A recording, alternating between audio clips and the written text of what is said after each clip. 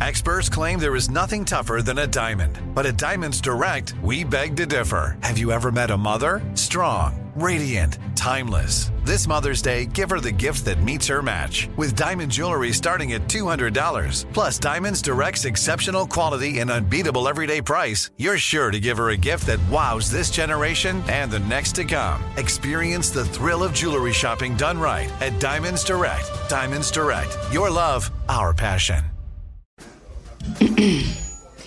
AT&T connects an ode to podcasts. Connect the alarm. Change the podcast you stream. Connect the snooze. 10 more minutes to dream. Connect the shower. Lather up with the news.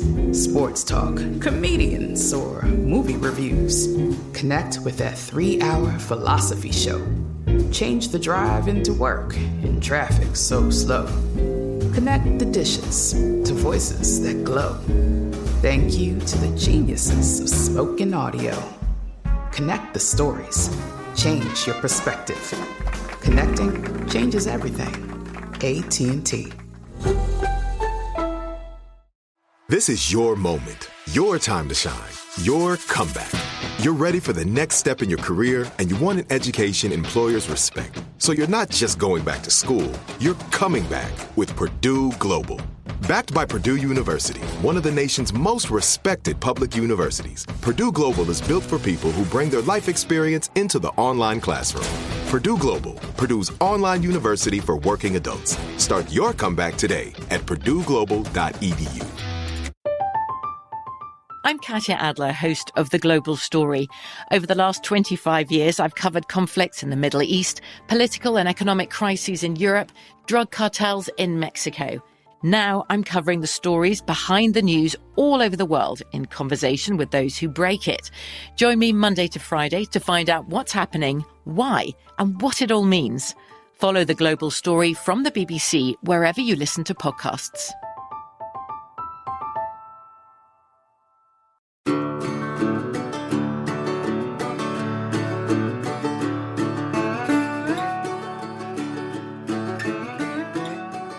This is Lee Habib, and this is Our American Stories, the show where America is the star and the American people.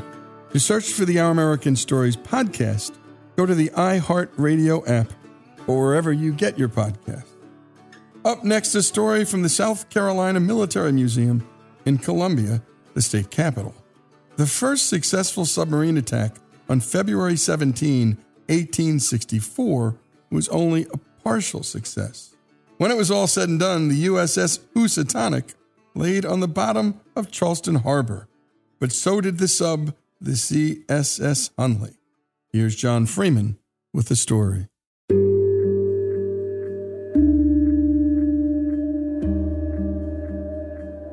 The Hunley wasn't built here.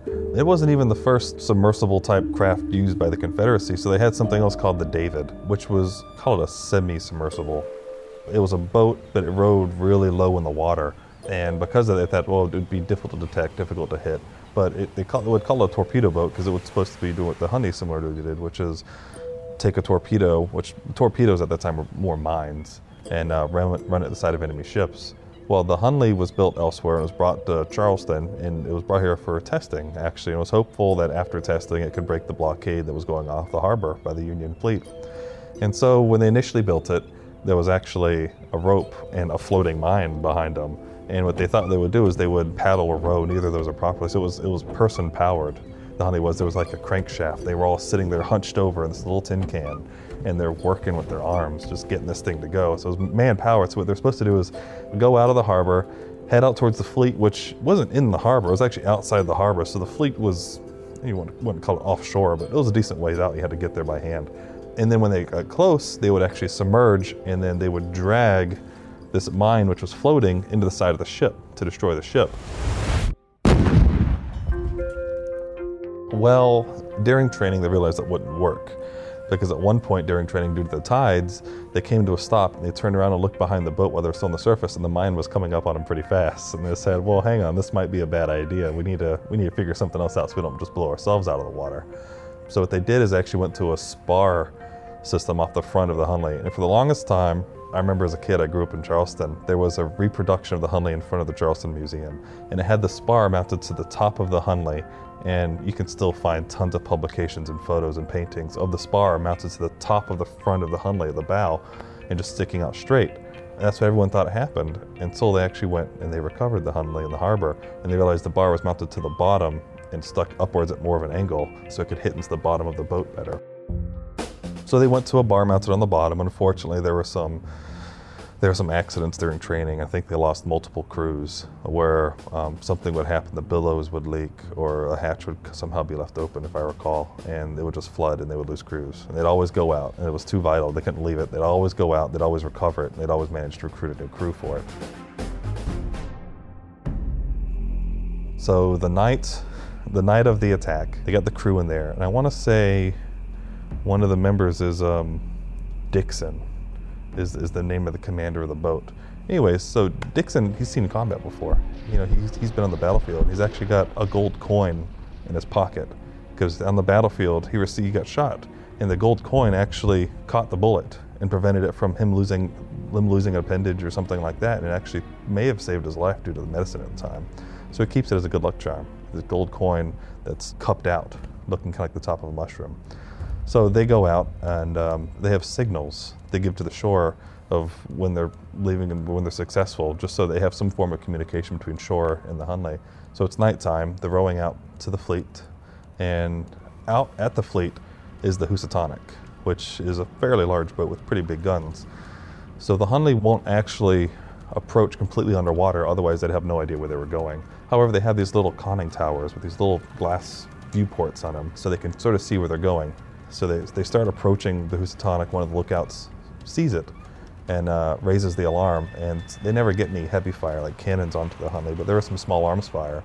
But then the whole boat is just shuttered by a blast, and it actually goes down in a decently short amount of time. Well, the Hunley's never seen again after this. However, lookouts on the coast claim that they see the lights from the Hunley signaling that they're going to return, which is what is part of the mystery of it never shows up, it never returns. How did it sink?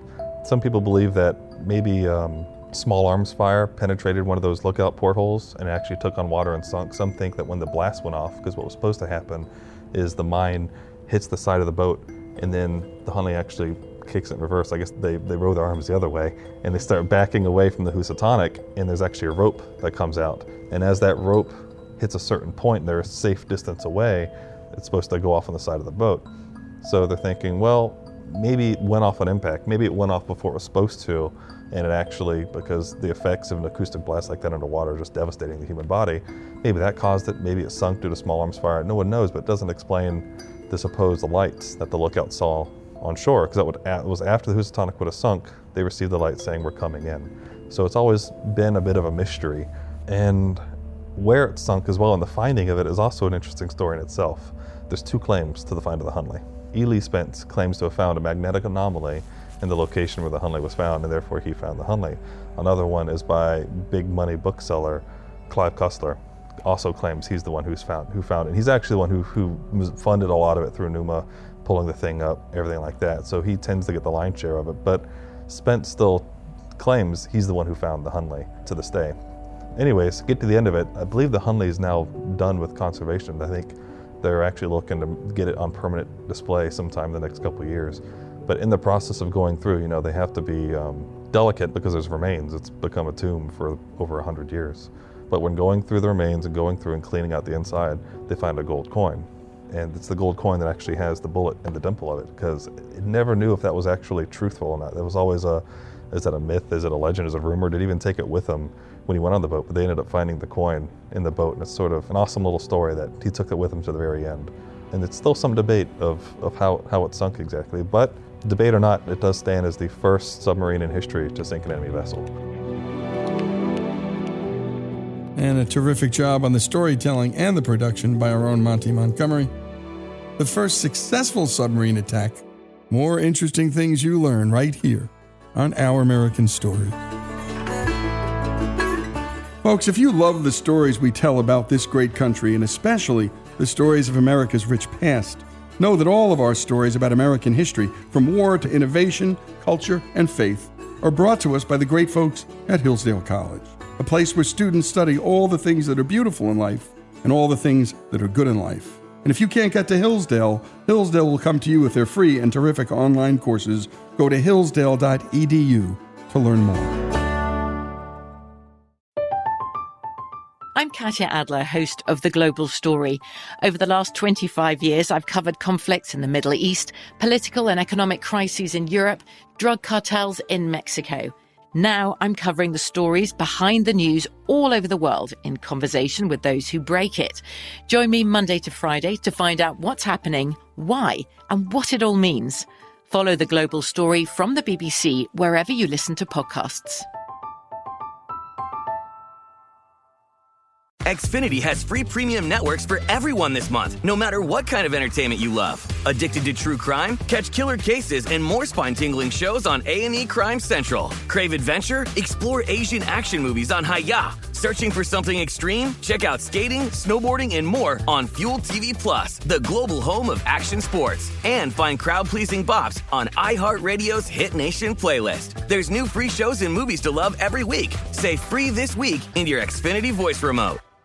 This is Malcolm Gladwell from Revisionist History.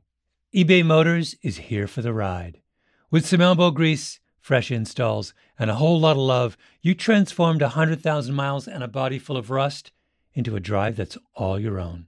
Brake kits, LED headlights, whatever you need, eBay Motors has it.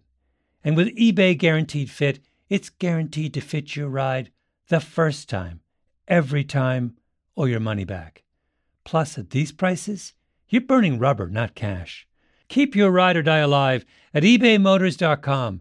Eligible items only. Exclusions apply. Managing your diabetes just got easier. The powerful new Dexcom G7 lets you see your glucose numbers on your compatible watch and phone without finger sticks. And because Dexcom G7 is the most accurate CGM system, you can be confident in your food, exercise, and medication decisions. And all those decisions can lead to big results, like more time in range and lower A1C. Get started at Dexcom.com. Dexcom data on file 2023. If your glucose alerts and readings from the G7 do not match symptoms or expectations, use a blood glucose meter to make diabetes treatment decisions. For a list of compatible devices, visit Dexcom.com/compatibility.